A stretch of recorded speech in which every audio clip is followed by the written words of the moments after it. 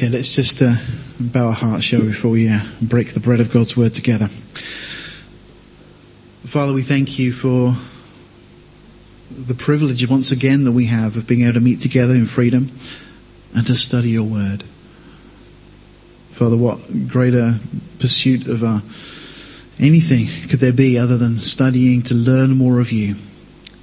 Lord, and as we read your word, Father, we know that you reveal yourself to us. And Father, we're in different places this morning, different places in our lives physically, but Lord, also different places in our lives spiritually. And Father, if we need just a word of encouragement this morning, Lord, I pray that through your Spirit you give us that word.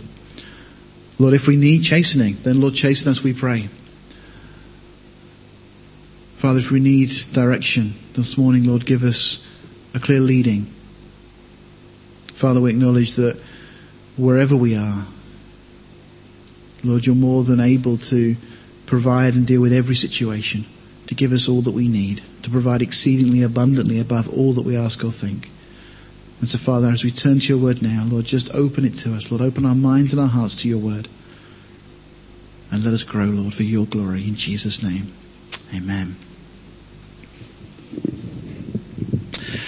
We have come as far in our journey through the Bible as the book of Joshua.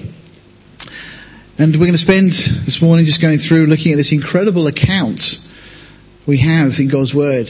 You know, I've maybe mentioned this before. I'm not a big fan of the phrase, the stories in the Old Testament, because sometimes we hear people talk about the stories and, you know, there's almost that kind of suggestion that they're, you know, mythological. These aren't real events. They're just stories. They're not. These are factual accounts of things that actually took place. Real people, real places. I think we need to just make sure we always keep that in our minds. So, the book of Joshua obviously follows on leading the nation, had been anointed, we saw at the end of Deuteronomy, by Moses. It's a historical book, as I just mentioned. It's a continuation, really, of that which we've seen going through the Torah. And it introduces Israel to the land. And if you like, it's the bridge between the birth of the nation and their subsequent history. And we see the effects reverberate of that even to this day. It's also a practical book. It's an instruction manual, if you like, for spiritual warfare. I was speaking to my dad, who's pastor of a church back in Deal, and we happen to know another pastor in another church who makes the claim that he's a New Testament Christian. Doesn't see any value in the Old Testament. That was the Old Testament. And now we have the New Testament. No, this is one book. And as Paul reminds us on a number of occasions, everything that was written aforetime is there for our learning. It's so that we don't make the same mistakes, but also so that we can learn from these experiences as we see them echoed in our own life. Really, this book deals very much with training the church to be overcomers. So we need to see it not as just a historical account, but as a training manual for us as well. Deuteronomy, if you like, gives us the why of obedience. Why should we be obedient? But Joshua gives us the how. To use the phrase of Alan Redpath, this book is about victorious Christian living. You know, in the book of Revelation, in the letters to the churches, Jesus speaks there about those who will be overcomers, the ones who overcome. And that's what this book really deals with. The first chapter we're going to see Joshua and his divine commission.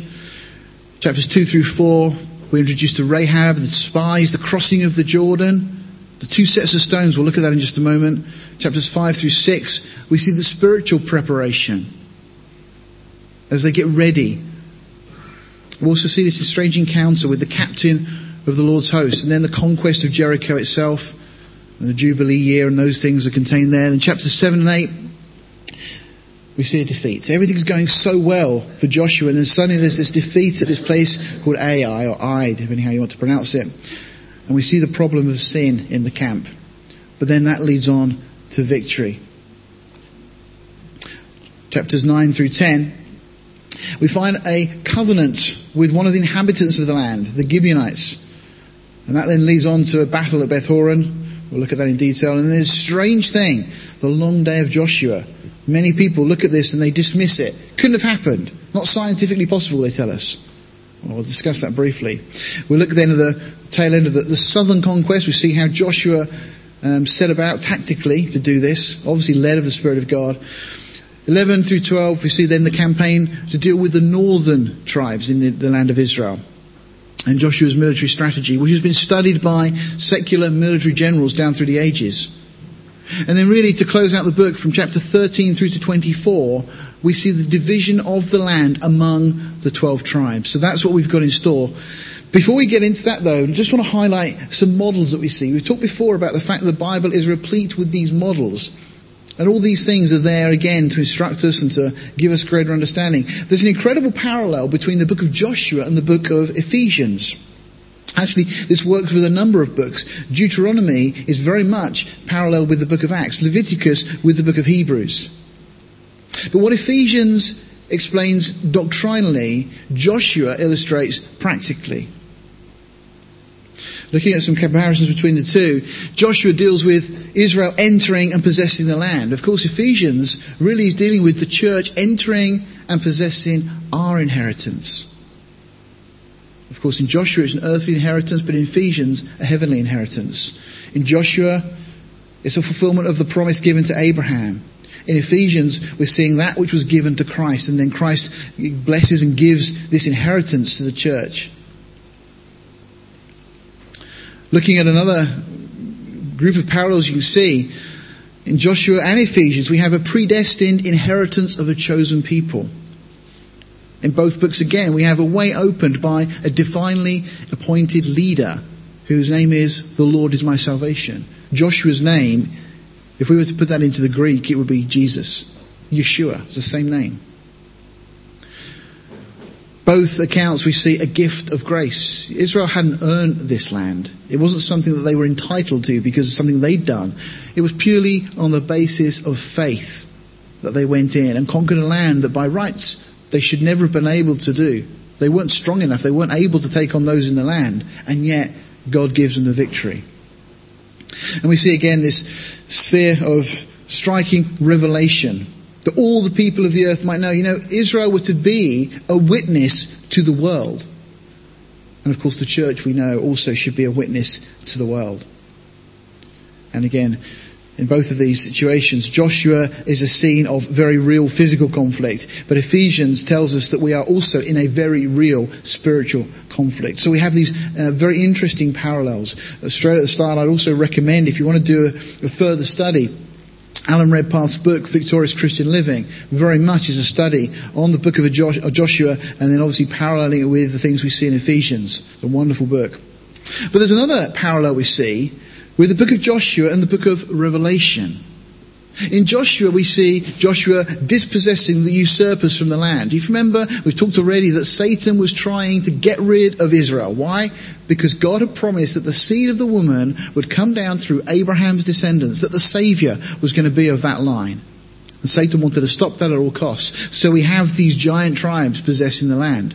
But in Revelation, we also find another Yeshua dispossessing the usurpers from the land. In Joshua, we find we have 10 nations. 3 fall before they cross the Jordan, leaving just 7.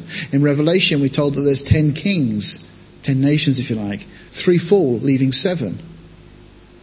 But it goes on. Joshua sends in 2 spies, but actually they don't really bring back any intelligence as such. What they do is get somebody saved. They're 2 witnesses, you could argue. And of course in Revelation, we find that Jesus will send in 2 witnesses to testify. We find in Joshua it's the commander of the army of the Lord that fights the battle. Certainly the situation with Jericho, also the battle of Beth Horon and so on. And of course in Revelation, it's Jesus at the second coming that fights the battle. Those that come back with him are not involved in the fighting, we just follow. In Joshua we have 7 trumpets blown. In Revelation there's 7 trumpets blown. In Joshua we have this Adonai Zedek. The name means the Lord of righteousness. He sets himself up as King of Jerusalem. And of course, in Revelation, we have somebody we're familiar with the name anyway, Antichrist. He sets himself up as the Lord of righteousness, in a sense, the King of Jerusalem. In Joshua, at this battle, as I mentioned, of Beth Horon, there's signs in the sun, the moon, and the stars. Exactly the same in the book of Revelation. In the book of Joshua, the people hide themselves in caves to flee from the wrath of God. In Revelation, exactly the same thing happens. And then finally, the book ends with a covenant with God who delivers Israel. The book of Revelation also ends with a covenant with God and those who've been delivered by him. So it's an incredible design that we see. Written, thousands of years apart. Well, certainly 1500 years apart, these two books. And yet, incredible design beyond something that had been manufactured by man.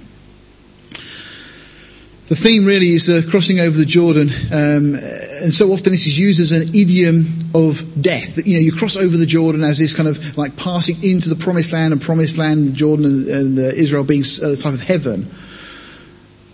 But of course, there's continual battles that have been fought in the land of Canaan. That's not my idea of heaven. I don't know about yours. And it's not really given to us as this kind of like the Jordan is that place we cross over into our eternal rest. But actually it deals with the struggle. It's really not about life after death, but life after birth. You see, once we're born again, we will, as believers, struggle. There will be temptations. There will be challenges. You see, God's goal is not just deliverance from Egypt, but to the promised land. That we would live in the promised land. That we would be overcomers there. Hebrews chapter 3 and 4 talks about entering into his rest. But it's not something we get to straight away. Ephesians deals with the fact that we're seated in the heavenlies. But again, we're not there yet. In terms of physically, we're not in heaven yet. But we're to get ready. We're to live our lives by the power of God's Spirit as overcomers right now, right here. Romans 8:30 reminds us that we've been predestined, we've been called, we've been justified and glorified. Of course, it's of God's choice to predestine us. He called us. He's justified us by Christ's death on the cross. And it's his work in our life for sanctification. And that really is what this is all about. The book of Joshua is dealing with that particular section. As Israel had been called, they've been predestined, they've been delivered from Egypt, they've been justified in that sense. If you remember when Balaam was pronouncing those curses on Israel and Balak gets very cross, and the response that Balaam gives is, I find no sin in them. There's no iniquity in them. As God looks at them, he doesn't see their iniquity, knowing that it's all been paid for by the shed blood of lambs, looking forward to the ultimate sacrifice. From a mystical point of view, of course, Joshua is a type of Jesus Christ, not just in terms of name. That's one of the very obvious ones. But Joshua was a prophet who'd foretold God's plan. He was a priest in a sense because he followed on as Moses ministered to the people. He wasn't of the tribe of Levi, but he acted very much in that type of capacity. He was also, although he wasn't the king of the nation, again he has this kind of role. He's commander of the host of Israel. So he has this kind of role of prophet, priest and king. He came after Moses as well. And of course Moses represents the law, but what the law could not do, grace did. And through Joshua, through faith, people enter the land. And he leads them to victory just as Jesus leads us to victory. Interestingly, Joshua becomes an advocate for the people after they've suffered defeat. And we're told, of course, in 1 John chapter 2, that we have an advocate with the Father as well. And Joshua is the one who allotted their inheritance, and so Jesus the one who allots our inheritance. So, just some things to get you thinking, to see that this is just such an incredible landscape that we're surveying here as we go through. So let's jump straight into chapter 1, and we read, Now, after the death of Moses, the servant of the Lord, it came to pass that the Lord spoke unto Joshua, the son of Nun, Moses' minister, saying, Moses, my servant, is dead. Now therefore arise, go over this Jordan, thou and all this people, unto the land which I do give to them, even to the children of Israel. Notice it's God who gives the land to them. This is God's land. It's his choice. He's giving them this land. Every place that the sole of your foot shall tread upon, that I have given unto you, as I said unto Moses, from the wilderness and this Lebanon, even unto the great river, the river Euphrates, all the land of the Hittites, and unto the great sea toward the going down of the sun shall be your coast. Again, God has given them this land. There shall not any man be able to stand before thee all the days of thy life. As I was with Moses, so I'll be with thee. You know, we've been given the Holy Spirit. Just as God allowed Jesus to walk and live the life he lived, we've been given the same Spirit that we may live a life that is glorifying to God. Just as this kind of the parallel, as the Holy Spirit was with Jesus, so the Holy Spirit has been given to us. God saying, as I was with Moses, so I'll be with thee. I will not fail thee, nor forsake thee. And this great declaration, be strong and of good courage. Implies that maybe he wasn't strong, or maybe he didn't have the courage. But God says, be strong and of good courage. For unto this people shalt thou divide for an inheritance the land which I swore unto their fathers to give to them. Only be thou strong and very courageous, that thou may observe to do according to all the law, which Moses my servant commanded thee. Turn not from it to the right hand or to the left, that thou mayest prosper whithersoever thou goest. This book of the law shall not depart out of thy mouth, but thou shalt meditate therein day and night. And of course, read it as an instruction manual for us. See the parallels that we're looking at here. God's word needs to be in our mouths. We should meditate therein day and night, that thou mayest observe to do according to all that is written therein. For then shalt thou make thy way prosperous. Just brings us Psalm 1, doesn't it? You know, talking about having a blessed life, being so absorbed in the things of God.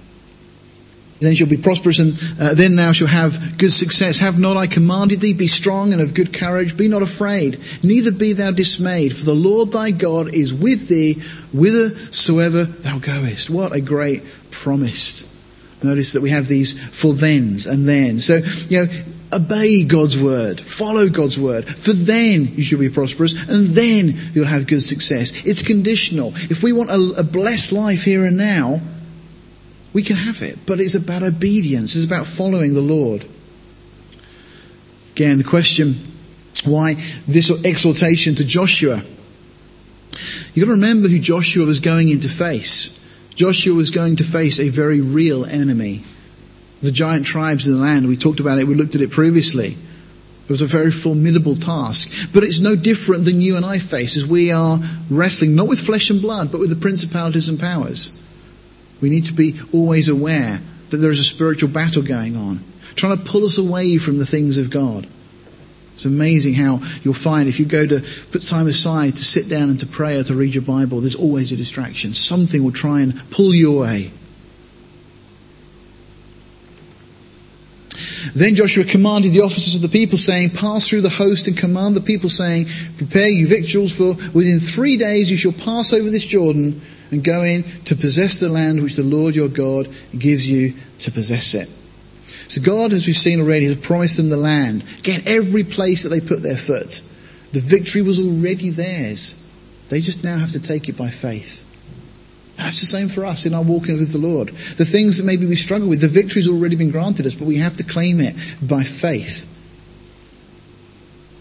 We're going to see that they come to this place, Gilgal. This is the crossing point that we're going to see in a moment.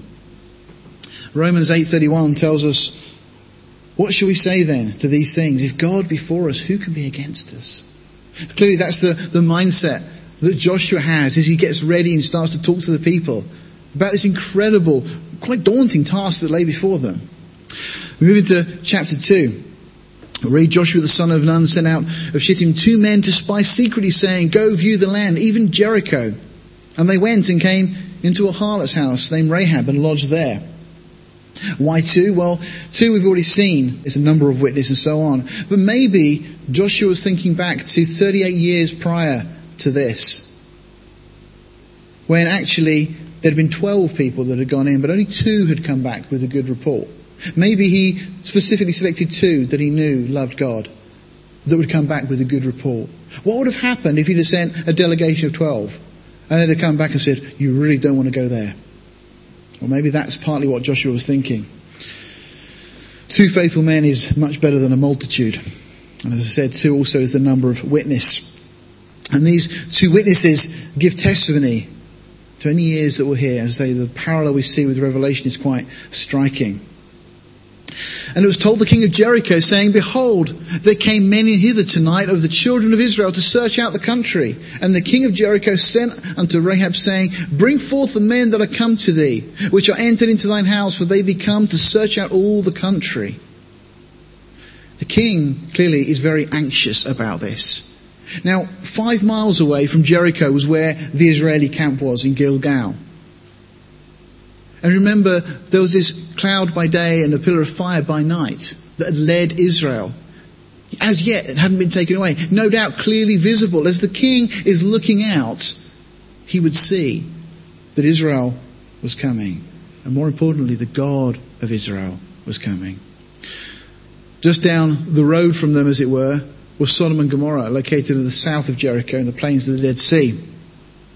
No doubt the king of Jericho would have known of the results of God's judgment.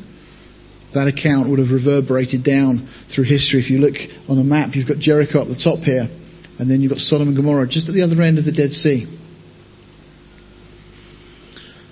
We're told in Joshua 2 verse 6, but she had brought them up to the roof of her house and had hid them with stalks of flax, which she had laid in order upon the roof. It's interesting, some commentators make a big thing of this, but the stalks of flax imply that she was getting into another trade. Maybe she was already realizing that her lifestyle wasn't right, because she's already drying out these flax and things. It implies manual labor and work and so on, for which obviously the purpose of that would be to sell and to make money.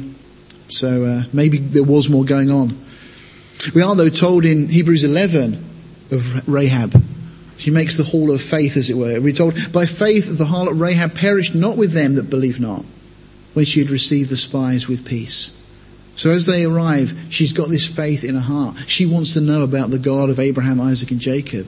In James we're told, you see then how that by works a man is justified, and not by faith only.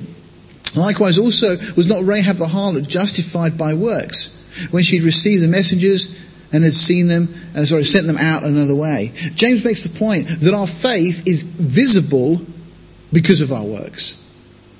You know, if you have faith and do nothing, is it really faith?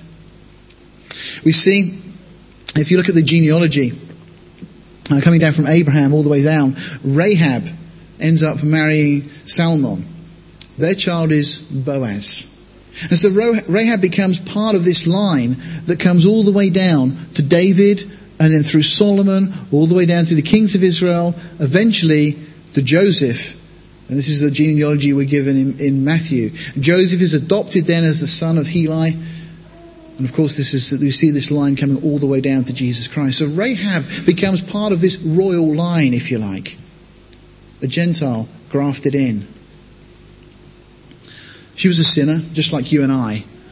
She wasn't part of the covenants and promises, but she was justified by faith, because her faith was accompanied by works.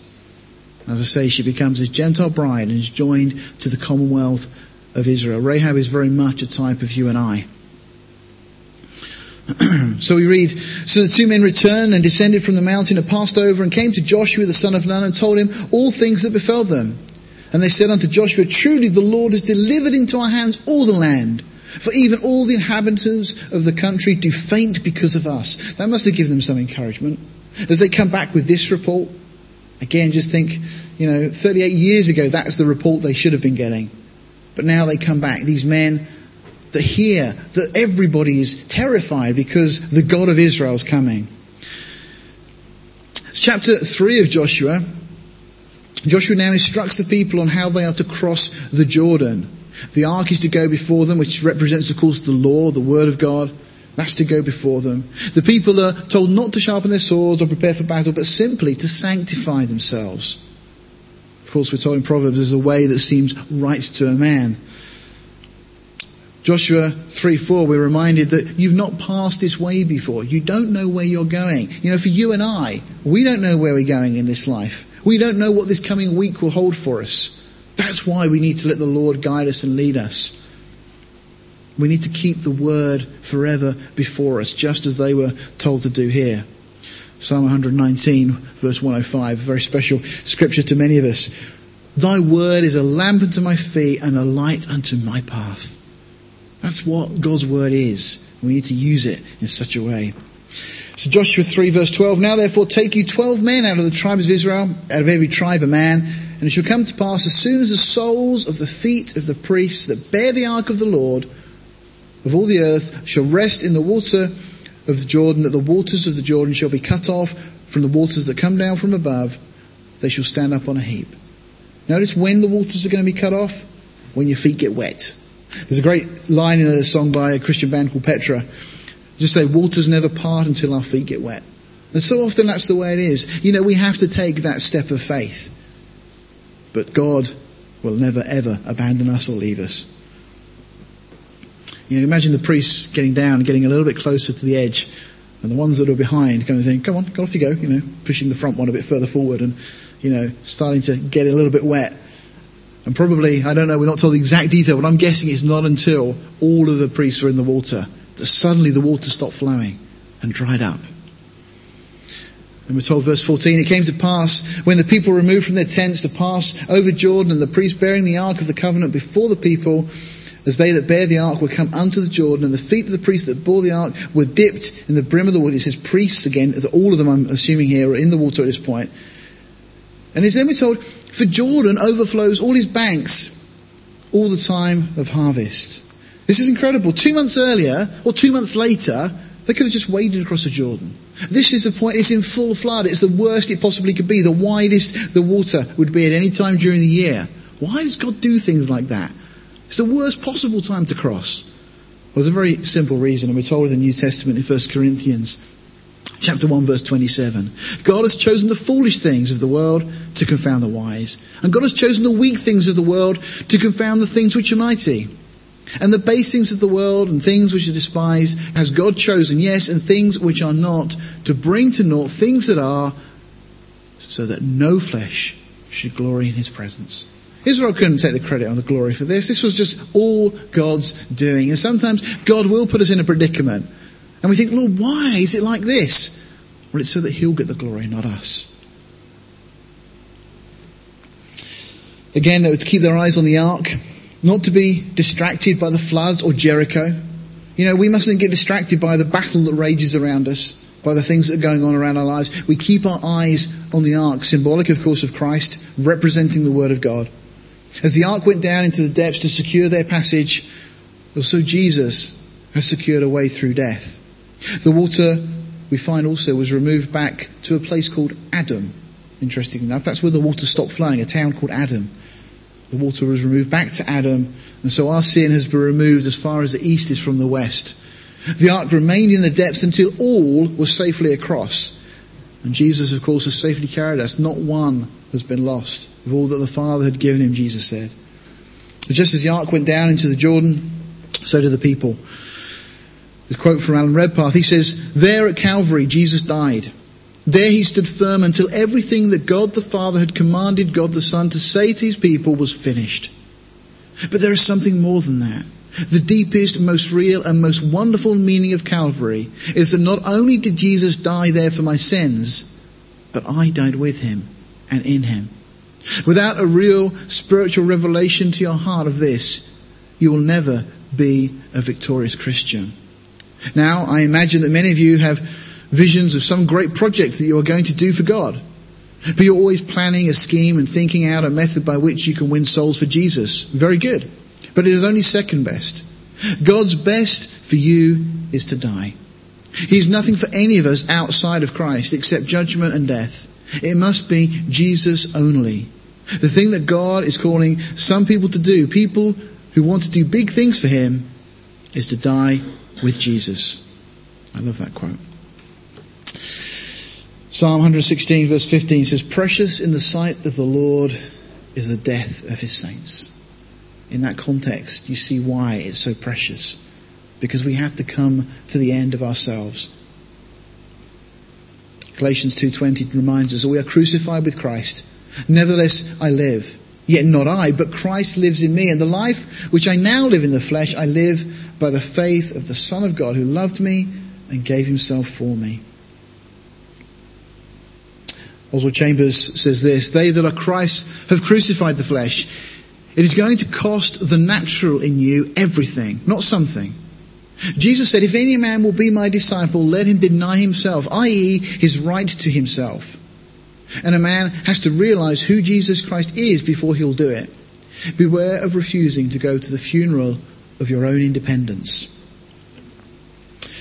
Moving to Joshua chapter 4. We read there, it came to pass when all the people had crossed over. And what we find they do now is they take 12 stones. And they're going to carry them over with them. They leave them in the lodging place and so on. So these 12 stones are picked up. And what we find is, as we move into verse 9, Joshua set up the 12 stones in the midst of the Jordan. So one stone representing each of the tribes of the nation. They pick them up and they go and put them in the river Jordan as they're carrying these things across. We're also told they're there to this day. This is very interesting. Again, this place Gilgal, also believed by many commentators to be the same place as Beth Bara, which means the house of passage, interestingly enough.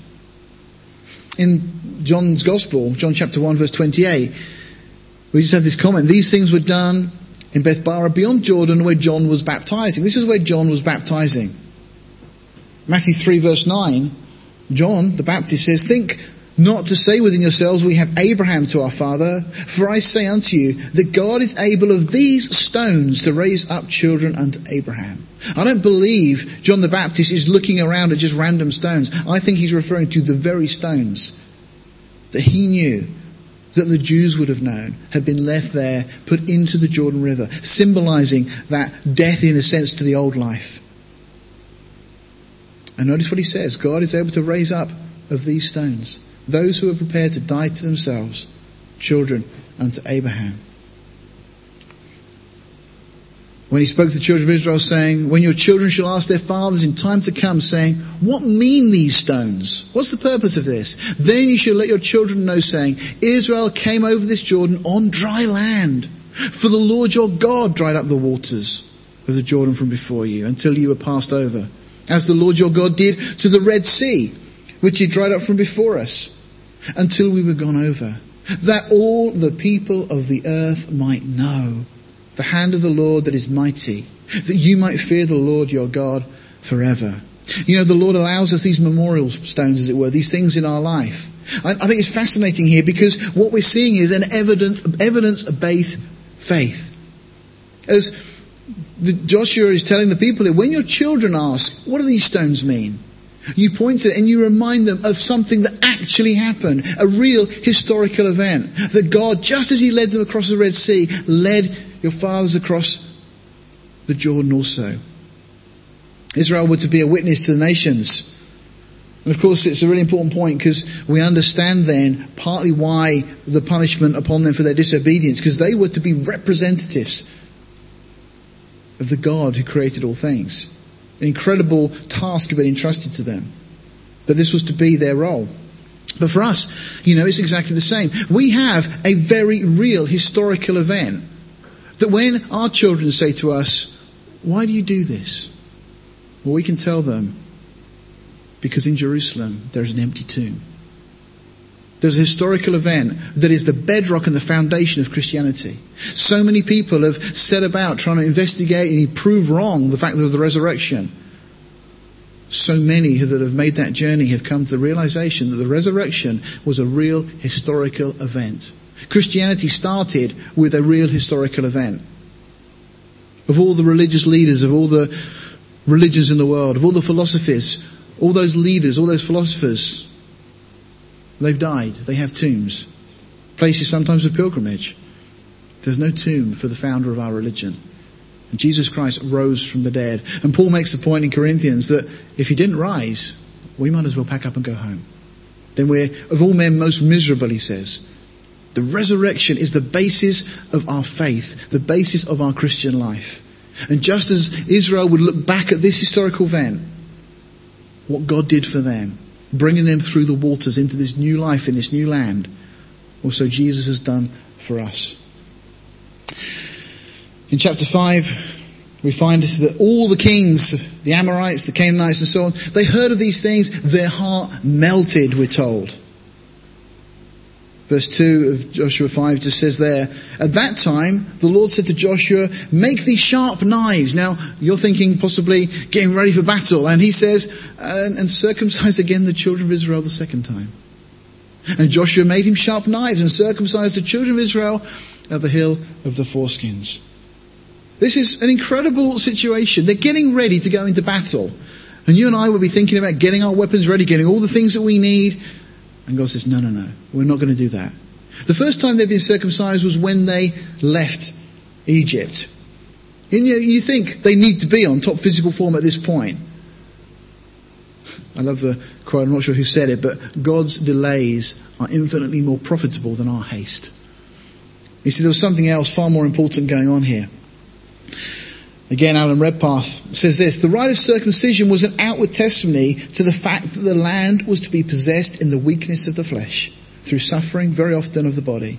It symbolized the weakness and almost death, as it were, of everything that man can be, in order that the possession of the land should be given to them unmistakably in the sovereign grace of God. We're told the children of Israel encamped in Gilgal and kept the Passover on the 14th day of the month, even in the plains of Jericho. Just imagine, they're looking out, the scouts from Jericho, they're looking down, and somebody's going, or the king maybe of Jericho, what's going on? What's happening? What are they doing? They're having a meal. They're just sitting around. They seem to be enjoying themselves. Psalm 23:5 says, Thou preparest a table before me in the presence of mine enemies. Thou anointest my head with oil, my cup runs over. The Passover had been ordained, of course, in Egypt. That was the night they left. It was a memorial of their deliverance and slavery from bondage. But it had been celebrated at the foot of Mount Sinai, but then not again for 38 years.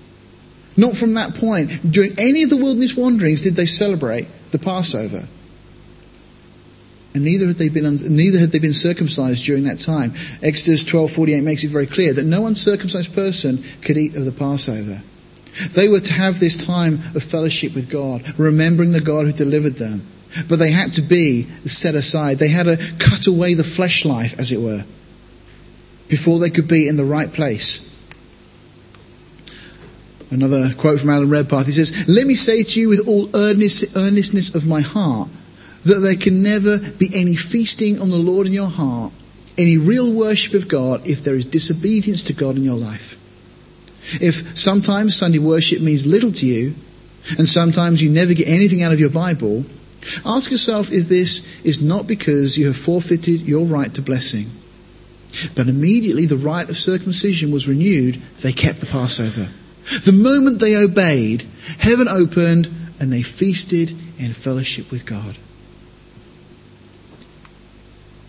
Came to pass, verse 13 of Joshua 5, when Joshua was by Jericho, they lifted up his eyes and looked, and behold, there stood a man over against him with a sword drawn in his hand. And Joshua went unto him and said unto him, Art thou for us or for our adversaries?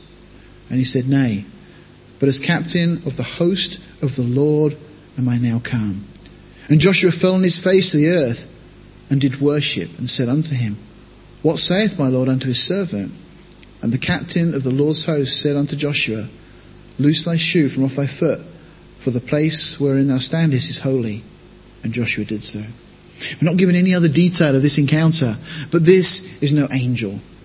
This is a pre-incarnate appearance of Jesus Christ, the captain of the hosts of the Lord, the one who comes to assist, to fight, as it were, in the day of battle.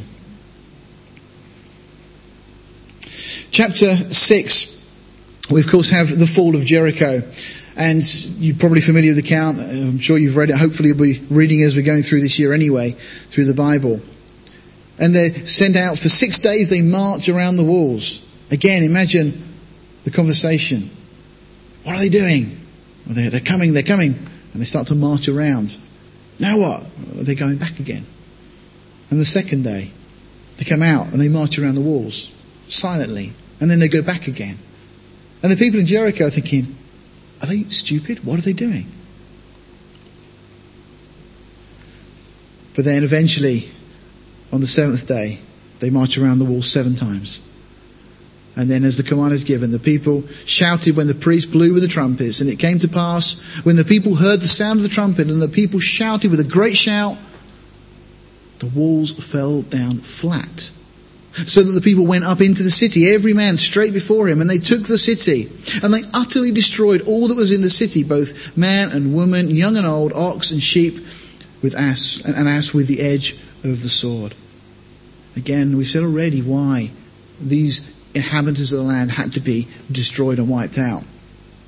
Interestingly, that's what archaeologists now have concluded the wall looked like.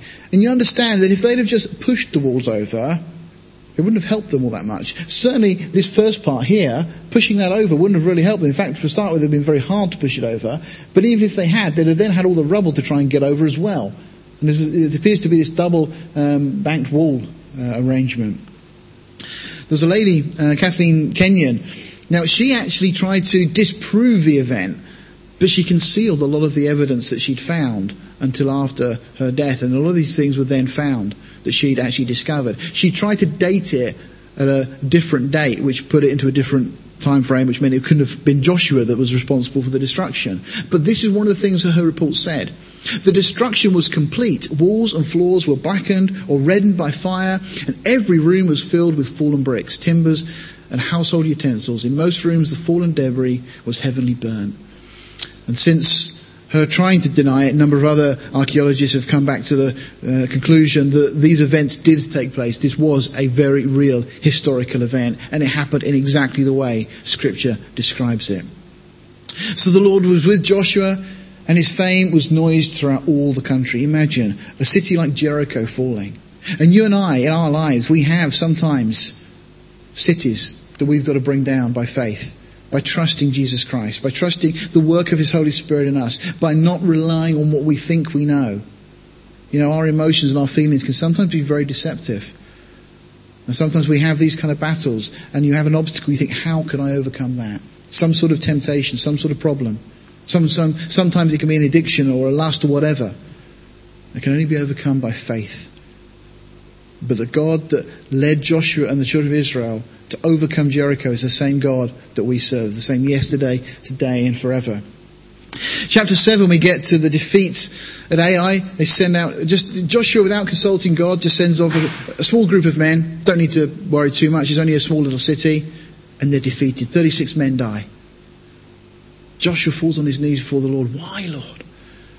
And we find out that this man called Achan had taken a Babylonian garment from Jericho. They were told not to touch anything. But the lust of the eyes had got him. And he takes his garment, he hides it under his tent. Eventually they discover. And then Joshua does what he should have done at the start. He falls before the Lord and he asks God what to do. You know, sometimes we do just jump in without consulting God and we end up with problems. We've got to learn, even if it looks like an easy problem.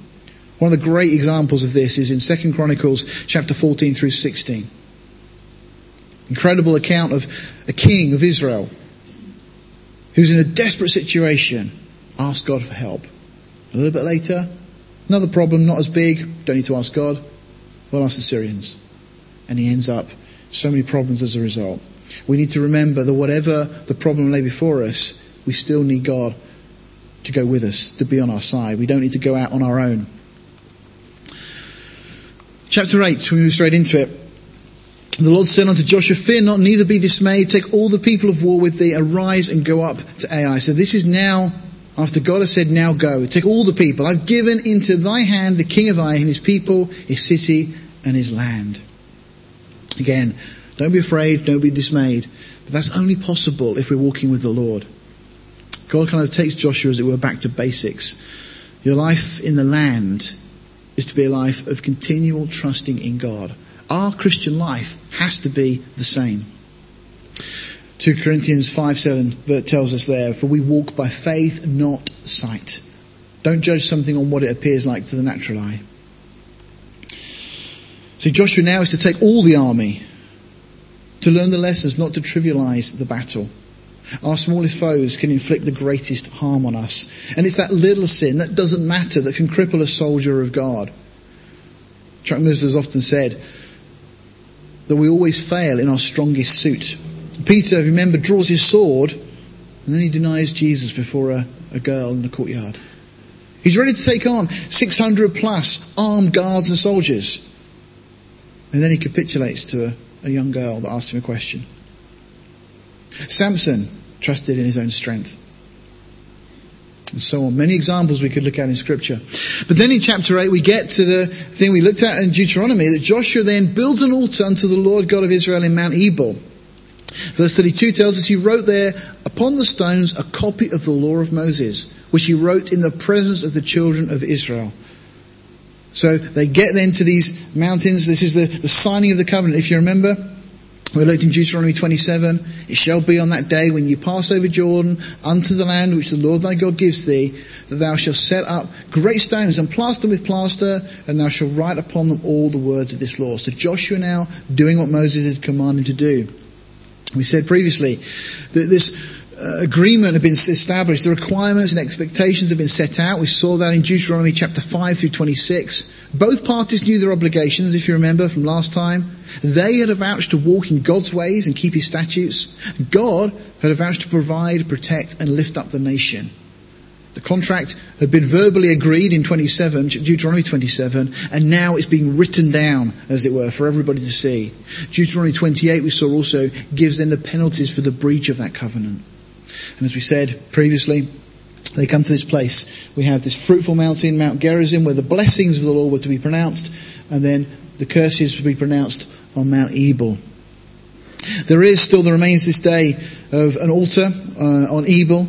There was an archaeology professor from the University of Haifa who was doing a survey there.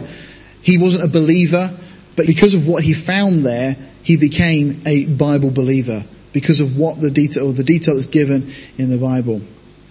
And you can still see the remains of it. It's believed that the actual altar at the time would have looked something like this, with the main circular altar in that area there. Some additional building in subsequent years. But the main altar built on bedrock. Interestingly enough, there's an identical altar that was found at Gilgal. Also found at this particular site was a scarab. Not a kind of a carved one, not a real one, obviously. Dating, obviously, to the Egyptian time, which is another little piece of evidence that just corroborates the whole biblical account here, that the children of Israel had left Egypt. No doubt some of these things had stayed with them and ended up being left at this particular site. Okay. Chapter 9 of Joshua.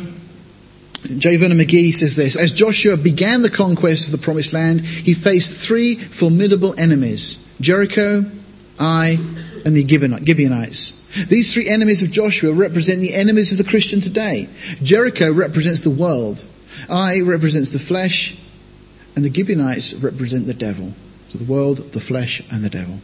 You'll recall that Joshua's strategy was to first take Jericho, located right in the centre of the land. Then to take Ai, which stood northeast of Jericho. And to the south was an alliance of Gibeonites. As you recall, Jericho represents the world. How do you overcome the world? By faith. Ai represents the flesh. How do you overcome the flesh? Not by fighting it, but by recognising your weakness, confessing to God, and letting the Spirit of God get the victory. Remember that it was God who said, I am going to give you Ai. Now we have the third enemy, the Gibeonites, who represent for us the devil. Since Ephesians in the New Testament corresponds to the book of Joshua in the Old Testament, we find an important parallel here. And in Ephesians we read in chapter 6 that we're to be strong in the Lord, in the power of his might, that we're to put on the whole armour of God, that we may be able to stand against the wiles of the devil. Let's move on. And they went to Joshua and to the camp at Gilgal and said to him and to the men of Israel, we be come from a far country. These are the Gibeonites, they come now. Or we've come from a long way away, they say. And without consulting God, the nation makes a covenant with these people. They ask the question, what happens if you dwell among us though? They smell a rat, but they still don't go and consult God. And they tell him that we're from a far country, thy servants are come because of the name of the Lord. The conclusion, of course, here is that they end up making agreement. We're told in verse 14 that they asked not counsel at the mouth of the Lord. Well, there's your problem. See, Israel's judgment was based upon sight and their own opinion. In Deuteronomy, there'd been a law already given that saying, thus thou shalt do unto all the cities which are very far off from thee. So a provision had already been made, and are not cities of these nations, but the cities of these people which the Lord thy God does give thee for inheritance, thou shalt save alive nothing that breathes. So God had already said about there'll be nations from afar. They mistake this situation for just that. It came to pass at the end of 3 days, after they made a league with them, that they heard that they were their neighbours and that he dwelt among them. So if only they'd have just waited. If only we'd have held back from making a covenant with the wiles of the devil. You know, how many times in our life have we jumped into something, suddenly to find actually if we'd have waited? See, the devil is very crafty. The devil will always make something appear so tangible, so simple, so inoffensive. You see, we live in the moment. We're often finding ourselves in a hurry. The world lives in such a hurry. But God inhabits eternity. God is not in a hurry. We need to learn to wait on him.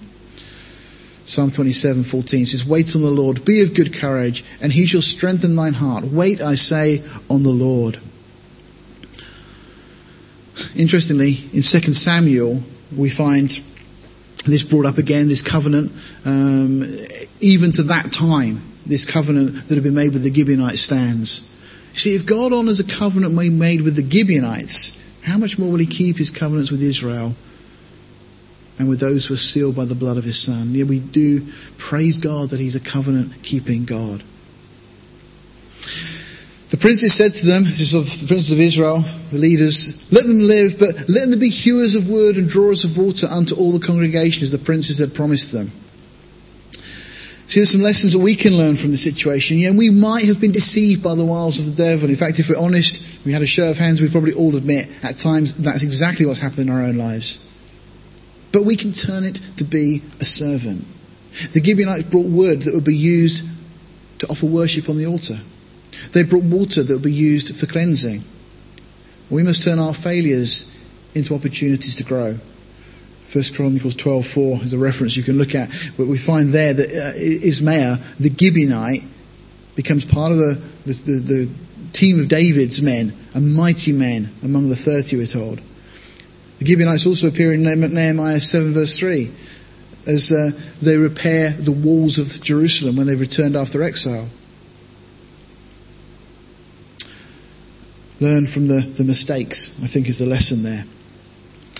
So chapter 10, we get to this incredible scene. It's kind of the battle for the heart of the land of Canaan. And typologically, it speaks of the battle for our own hearts. In Canaan, there was a self-appointed king with his own righteousness. The king in the land was opposed to the moving of God's Spirit. And we read, "Now it came to pass when Adonizedek, king of Jerusalem, had heard how Joshua had taken Ai and had utterly destroyed it, then as he had done to Jericho and her king, so he had done to Ai and her king, and how the inhabitants of Gibeon had made peace with Israel and were among them, that they feared greatly. Because Gibeon was a great city, it was one of the royal cities, and because it was greater than Ai. And all the men of the city were mighty." Again, just to mention this, Adonizedek, the name means the Lord of righteousness. This title, seemingly he gives himself. Although the men were mighty, of course, the Lord has brought to nothing the mighty. We read on, "Wherefore Adonizedek, king of Jerusalem, sent unto Hoham, king of Hebron, and unto Piram, king of these places." So we get an alliance, a confederacy that come together now. They're concerned because Gibeon have made this alliance with Israel. So they say, verse 4, "Come up unto me and help me, that we may smite Gibeon, for it has made peace with Joshua and with the children of Israel." You know, you and I possibly would say, well, we'll just leave the Gibeonites now and they'll get wiped out, and then the fact that we made a covenant with them is kind of swept under the carpet. It's not a problem, nobody will know. No, that's not what God says, because this covenant had been made with the Gibeonites. And so Israel now, these 5 kings of the Amorites and this whole host, the men of Gibeon send to Joshua to the camp. There's a great lesson in that for us, actually. They send unto Joshua. You know, what should we do when we're under siege? Well, quite clearly, we appeal to our Yeshua. And the Gibeonites did this. They'd made a covenant, and God, as we've already said, keeps his covenants. So God instructs Joshua and the nation to go and deliver the Gibeonites. So Joshua, we're told, ascended from Gilgal, he and all the people of war with him, and all the mighty men of valour. And the Lord said unto Joshua, "Fear them not, for I have delivered them into thine hand. There shall not a man of them stand before thee." Joshua therefore came unto them suddenly, and he went up from Gilgal all night. You read that, I read that, and we don't think too much of it until you start looking at the geography of all of these things. Notice it says Joshua ascended. That's because there's a very steep climb to where they were heading. It's about a 26-mile journey from Gilgal to Gibeon, where the Gibeonites were under siege by these other nations. Journey would have typically taken a normal army about 3 days. They march double quick time, or triple quick actually, and they get there in about 12 hours. Uphill, 4,000-foot ascent. I'm not sure that they'd be particularly ready to fight a battle after that, but nevertheless, they're obedient. They do what God calls them to do.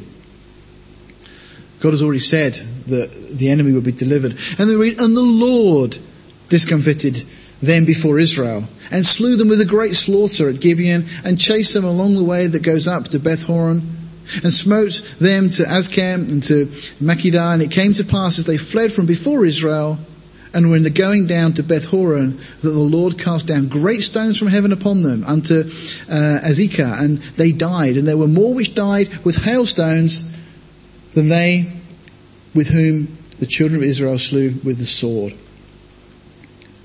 Then spoke Joshua to the Lord in the day when the Lord delivered up the Amorites before the children of Israel, and said in the sight of Israel, Sun, stand thou still upon Gibeon, and thou moon in the valley of Ajalon. And the sun stood still, and the moon stayed, until the people had avenged themselves upon their enemies. Is not this written in the book of Jasher? So the sun stood still in the midst of heaven, and hastened not to go down about a whole day. And there was no day like that before it or after it, that the Lord hearkened to the voice of a man, for the Lord fought for Israel. Now, we can go off on a very interesting tangent here and talk about some of the things that may well have occurred to bring this situation to pass. But nevertheless, God gives them victory. For those that are able to come on Thursday, we'll go through and looking at some of the conjecture as to how these things happen. Because people say, how could the sun stand still? How could the day be lengthened and all these kind of things? Well, there's some very good, serious study that's been done. There's some very compelling arguments to support that which you read. Of course, we don't need those things to prove the Bible. We trust the Bible because we know the God who's the author of it. But on Thursday we will have a look and review some of those things anyway. So God gives Israel this incredible victory. So we find they cross over the Jordan. The first they deal with Jericho, then they come down, they deal with the south, and so on, and then from there they go up and they deal with the north of the land, again dispossessing the inhabitants of the land. And then we're told Joshua returned and all Israel with him unto the camp to Gilgal. It's interesting that they return. Great rejoicing, no doubt, as they've got to this point in their journey. They're returning home. They would see, no doubt, as they get back the pile of stones, reminding them of the God who brought their deliverance and brought them into this land.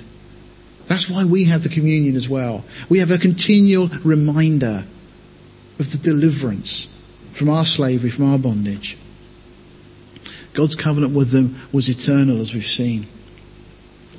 And all these kings and the land did Joshua take at one time, because the Lord God of Israel fought for Israel. And Joshua returned and all Israel with him unto the camp to Gilgal. In chapter 11, we read there, at that time came Joshua and cut off the Anakims from the mountains, from Hebron, from Debir, from Anab, from all the mountains of Judah, and from all the mountains of Israel. Joshua destroyed them utterly with their cities. There was none of the Anakims left in the land of the children of Israel. Only in Gaza, in Gath, and in Ashdod there remained. And of course we're going to come across some of those giants that remained when we get into the books of Samuel and so on. And we'll meet the most famous of all, which is Goliath, who obviously ended up forming an alliance with the Philistines and dwelling amongst them. So Joshua took the whole land according to all that the Lord has said unto Moses, and Joshua gave it for an inheritance unto Israel according to their divisions by their tribes, and the land rested from war. From chapter 14 verse 7 we actually find the campaign lasted for 7 years. It's interesting because another parallel with Revelation, a 7-year campaign as it were. Well, chapters 12 through to 21 just deal with the division of the land. It's a land that's divided by Lot. It's the Lord that chooses their inheritance. You know, Abraham was willing to let God choose. He said to Lot, this is confusing because we've got two lots of Lot, if you hear what I'm saying here. So Lot, his nephew, went and chose the portion of land that he wanted. Abraham was content to let God choose where Abraham would go. But we frequently want to choose our own lot. or complain about the lot that we've been given. So frequently the case, isn't it? But we should allow the Lord to choose for us. We read in Joshua 13, Joshua was old and stricken in years, and the Lord said unto him, have a rest. Put your feet up. No, he said, thou art old and stricken in years, and there remains yet very much land to be possessed. Was it time to retire? No. There was still much to do. Alan Redpath makes this comment. He says, the greatest battles are fought just before the war is won. And in our journey through life, it may well be that in our latter years, those struggles don't disappear. They may even intensify as we get closer and closer to the finish line. The tribe of Reuben are allotted this portion of land, and the Moabites and the Ammonites and the Edomites, they choose to take this side of the Jordan, on the east side of the Jordan. Children of Gad opt for this piece of land again, not wanting to cross over, but it's all still part of the territory that the Lord had promised the nation. And then Manasseh has this split. They have this portion, but they also have this portion. The half tribe of Manasseh takes some of that area over there. We read Joshua 13:32. These are the countries which Moses did distribute for an inheritance in the plains of Moab on the other side of Jordan by Jericho eastward. But unto the tribe of Levi, Moses gave not any inheritance. The Lord God of Israel was their inheritance, as he said unto them. So the Levites don't get any actual land for themselves. Judah have this large section here, and Simeon end up getting absorbed into the area that Judah have. Manasseh and Ephraim, then the tribes of Joseph, the sons of Joseph, their tribes have this allotted area. Shiloh, the tabernacle, then becomes situated in Ephraim. We read Joshua 18 verse 1, the whole congregation of the children of Israel assembled together at Shiloh and set up the tabernacle of the congregation there, and the land was subdued before them. Just need to make a quick point about this. We're almost done. But notice that they set up the tabernacle, and then we say, and the land was subdued. It's interesting that they have this 7 years of fight and getting rid of the inhabitants, but it's when they set up the tabernacle, the dwelling of God amongst them, as it were. John 14 we read, and I will pray the Father, and he shall give you another comforter, that he may abide with you forever, even the Spirit of truth, whom the world cannot receive, because it sees him not, neither knows him. But you know him, for he dwells with you and shall be in you. They have the tabernacle representing the dwelling of God in their midst. We have the Holy Spirit, not just representing, but really the living God within us, in our lives. Shiloh, this place, becomes the permanent home, the first permanent home of the tabernacle. It's the place where Jephthah's daughter served. We'll look at that when we get to Judges next week. It's the place where Eli ministered during the times of the Judges in 1 Samuel. It's the place of Hannah's pilgrimage. And it's the place where Samuel served. It's a very significant place in many respects. But it also is the place that the ark was captured from by the Philistines, and the ark is removed from the nation. Shiloh then declines in importance and eventually is left in ruins. In the book of Jeremiah, God says there, but go you now unto my place which was in Shiloh, where I set my name at the first, and see what I did to it for the wickedness of my people Israel. The difference, of course, was the word had been removed. When the ark was taken out, and we'll look at this when we get to Samuel, the word of God was removed in essence from their midst. And when the word of God is removed, well, there's nothing of substance left. Many churches experience that today. Many churches are in a position where the word of God has been taken out. What's happened to them? They've become totally ineffective. The tribe of Benjamin have this area just above Judah. Zebulun, you can see there, northern Israel. Issachar bordering onto them, and just touching almost the bottom of the Sea of Galilee. We then have the tribe of Asher on the sea coast, on the Mediterranean. And then Naphtali have this area which borders the Sea of Galilee, on the left-hand side of the Sea of Galilee there. Dan, very interesting. They're allotted this portion of land down the bottom. But notice what they say. The coast of the children of Dan went out too little for them. Notice it's for them. Therefore the children of Dan went up to fight against Leshem and took it and smote it with the edge of the sword and possessed it and dwelt therein and called Leshem Dan after the name of their father.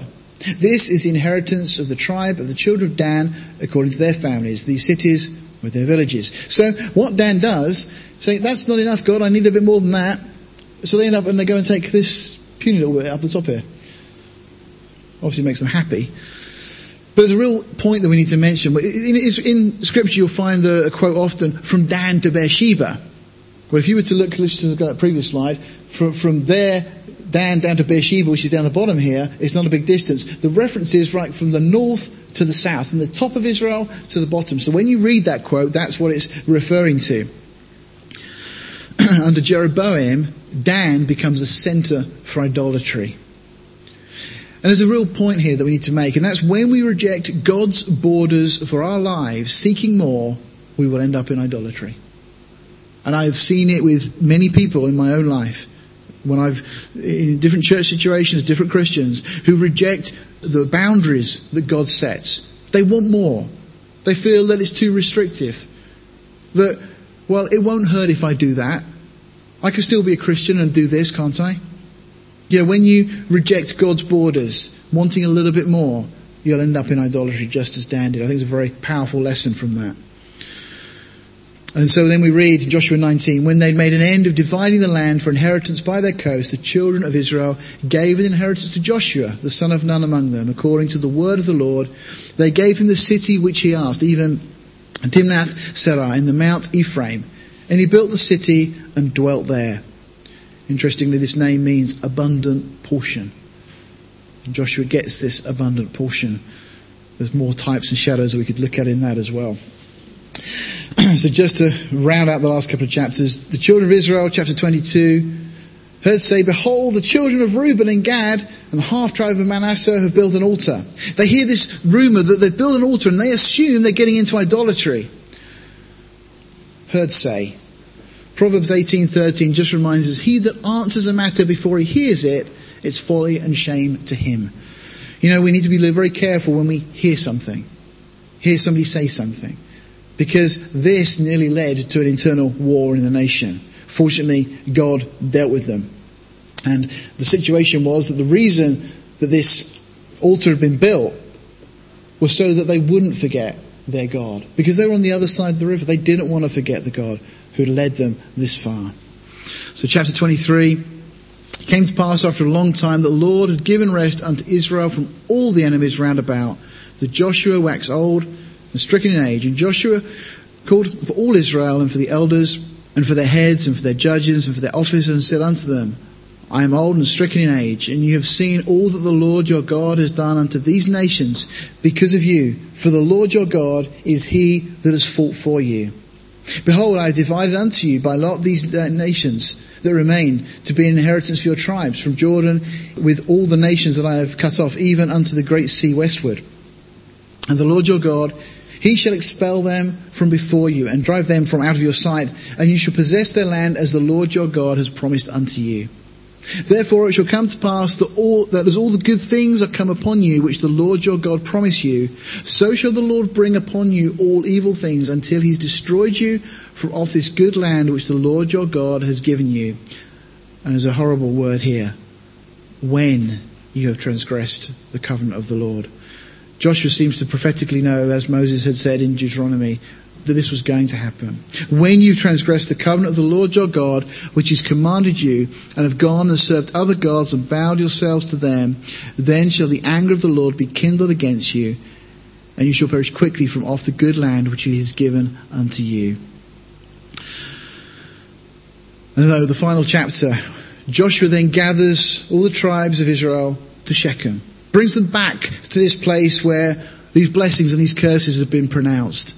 Joshua says to the people there, gives them instruction, and then speaking as it were from God's perspective, he says, and I've given you a land for which you did not labour, cities which you had not built and dwelt in them, and of vineyards and olive yards which you planted, not do you eat. Now therefore fear the Lord, and this is the admonition for us this day. Fear the Lord and serve him in sincerity and in truth, and put away the gods which your fathers served on the other side of the flood. You see, we've passed through the Jordan. We've kind of put those stones in the Jordan. You know, there was 12 stones taken out of the Jordan as well. Our old life is buried, dead. We've started a new life in the land, but it's a life of obedience, serving God. Serve ye the Lord, Joshua said to them. And he says, and if it seem evil unto you to serve the Lord, choose you this day whom you will serve.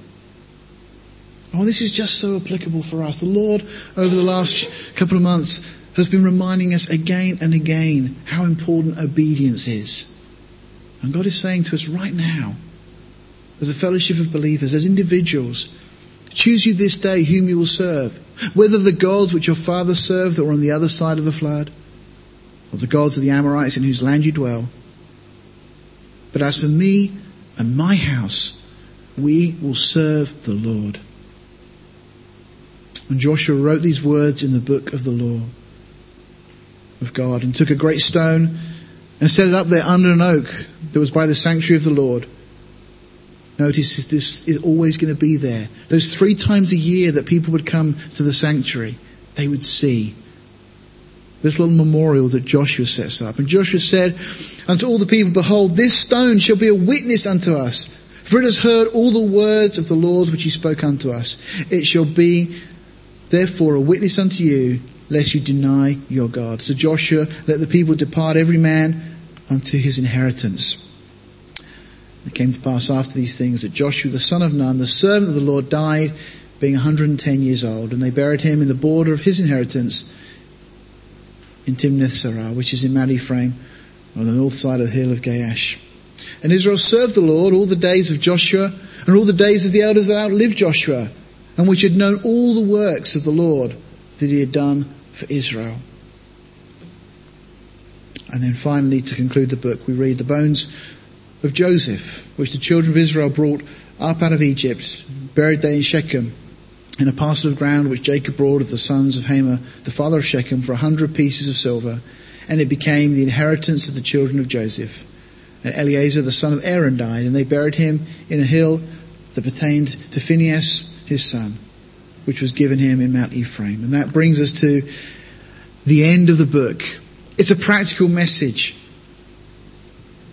This book is a book that tells us of a God that keeps his promises and enables his servants to succeed if they'll trust him and obey his word. But the real spiritual message, of course, is that God has a rich inheritance for his children right now, that you and I can live by faith. But we must choose this day whom we will serve. Next week we'll pick up and we'll look in the what happened next bit as we go into the book of Judges. Let's just bow our hearts. Well, once again, Father, we just thank you for your word, and Lord, how applicable these lessons are to our own lives. Father, just do that work in us, we pray. Just give us a hunger and a thirst for you. Father, may we not follow the gods of the land in which we now dwell, or Lord, the gods of the places we've come from. But Lord, may we put all of those things aside. And Lord, may we choose this day whom we're going to serve. And Lord, may we truly be able to say that as for this fellowship of believers, we will serve the Lord. By your grace we ask for this in Jesus' precious name. Amen.